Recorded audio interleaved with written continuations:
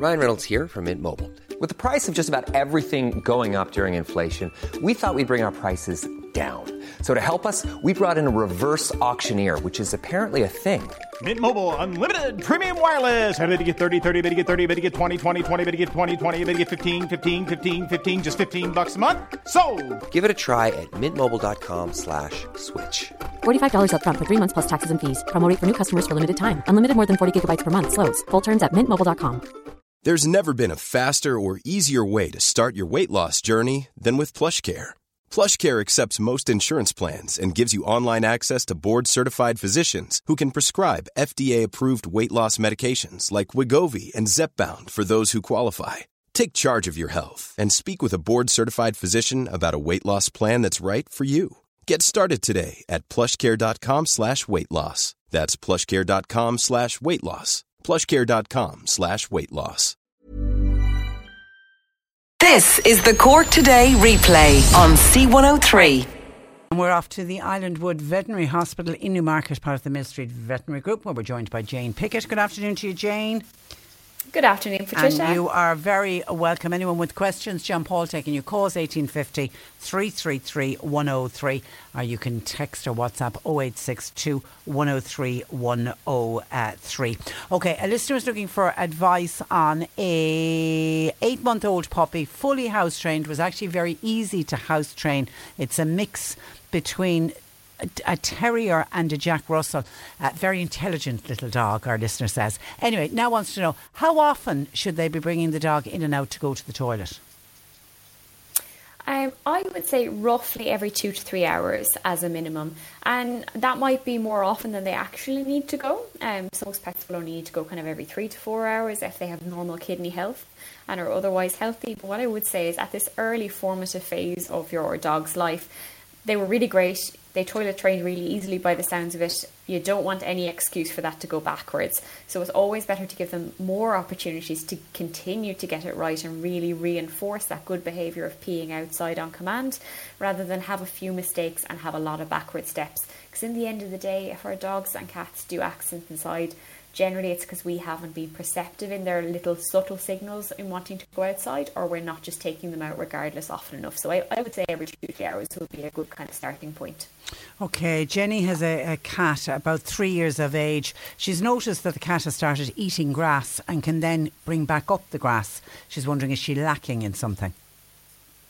Okay, this is a really interesting one. So it generally isn't that dogs or cats are lacking in something. So this is a really interesting one, because generally that's what we think. Let's say when dogs eat stones, or they start eating grass, or cats eat grass or nibbling on gravel, there really is no scientific basis for it being that they're trying to supplement their own diet. It's really just not the case. Nutritional deficiencies in this day and age, when cats and dogs are fed a good quality complete diet, are really actually quite rare, and certainly being deficient enough that you would start having pica, which is what kind of eating funny objects like grass and stones is called, will be really rare.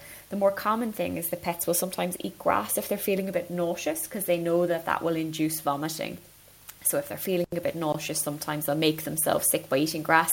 But interestingly enough, although it's not well established in cats, we've learned recently that some dogs may actually graze out of habit. So sometimes it's not even that they're feeling nauseous, they just fancy having a bit of a play with some grass. And that may be the same case for your cat.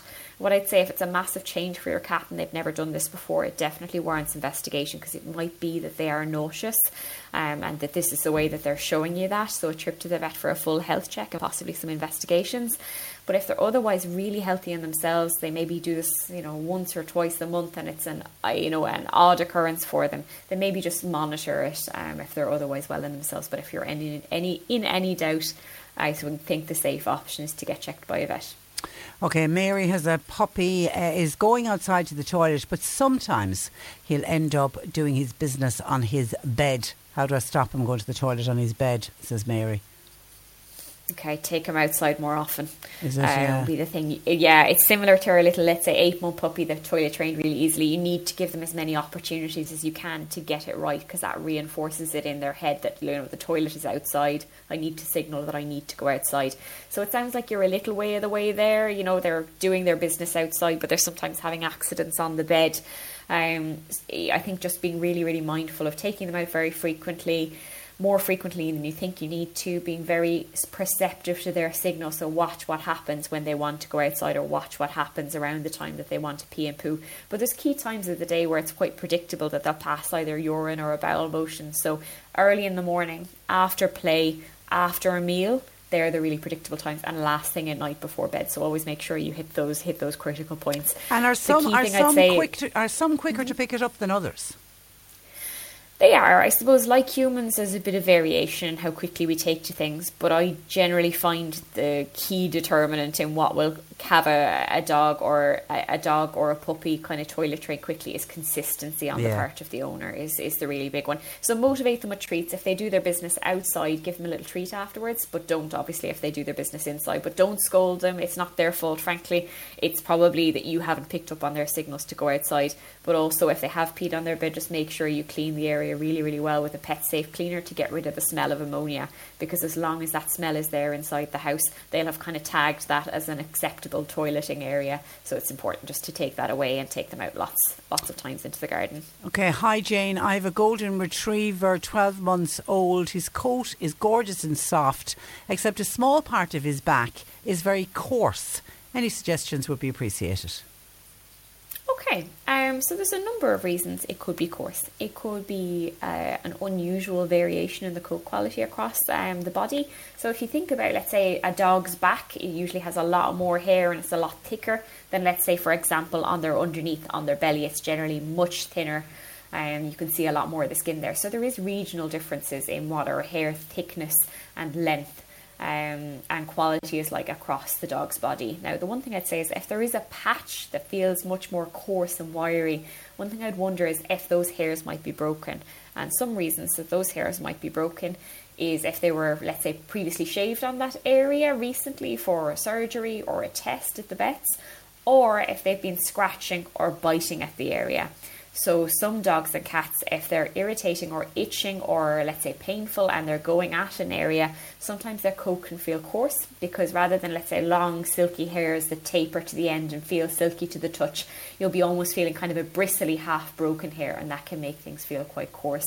So I think it would be best, if this is a new occurrence for your pet and hasn't always been this way, just to get it checked by the vet so that they'll be able to examine the skin underlying the coarse area and potentially take some samples, just even with tape strips to look at under the microscope. So there's lots of simple non-invasive tests that we can do just to make sure that the skin health in that area is not causing discomfort, or even the underlying tissue. So let's say we sometimes see changes in the hair coat in arthritic pets if they're licking over their joints, or if they have back pain, licking or biting over their back, we sometimes see overlying hair changes. So it's important just to keep an open mind. And I think if this is a change for your pet, I'd get a vet to check it out, check the skin and check for any source of pain. Okay, Deborah has a 5-year-old. It's a Cocker Spaniel mixed with something smaller. The dog has always been prone to eye infections. She's wondering, is this type of dog, i.e. the Cocker Spaniel, prone to eye infections, and is there anything she can do to stop her getting them? She's fine at the moment. Okay, well, I'm glad to hear she's doing well at the minute, but certainly recurrent eye infections can be really frustrating, both for you as the owner, because nobody likes to see their pet unwell, and for your pet, you can imagine it's very irritating. If it's recurrent, if it's a frequent issue, there is probably an underlying cause. Eye infections can be caused by a number of things. For example, a dog that really likes running through hedges and hence, has a higher risk than a dog that walks, just in clear non-wooded areas of getting things into their eye. It's like us walking through the bushes. You always risk having something plop onto your face and might scratch the eye and lead to an infection. But there can also be problems with things like the amount of tears in our eye. So sometimes if we don't have enough tear production in our eye, we have a disease called dry eye. The eye is much more fragile and prone to infection. Or even if we have little things like cysts on our eyelids. So sometimes we can have a little cyst or a swelling of our hair glands in our eyelashes, or even ingrown or in-turning eyelids. So there are a number of things that can predispose. The best thing, I think, if there's a recurrent infection, it would be probably worth visiting your vet at this point. If it's a well-established thing that's happened a number of times, there's going to be an underlying cause. It may be worth visiting your vet while things are okay, so that they can run tests in a normal eye, so that they'll be able to check how your tear production is doing, really examine the eye in the absence of an infection and in the absence of swelling, which is actually a really helpful thing to be able to do. And it might be, if the problem is very significant, they might advise referral to an ophthalmologist, so an eye specialist, so that they can further assess it with the knowledge of somebody who's doing that every day. So I think don't lose heart. It's definitely something that can be managed. It might just need a little bit of background digging to find out what's causing it. Okay, because as you say, very, very annoying on the poor dog. Yeah. Okay, listen, thank you for that. Jane, we'll chat again next week. Thanks for joining us. Thank you very much. Good morning to you. That is, or good afternoon. This is this stage Jane Pickett of the Islandwood Veterinary Hospital in Newmarket, which is part of the Mill Street Veterinary Group.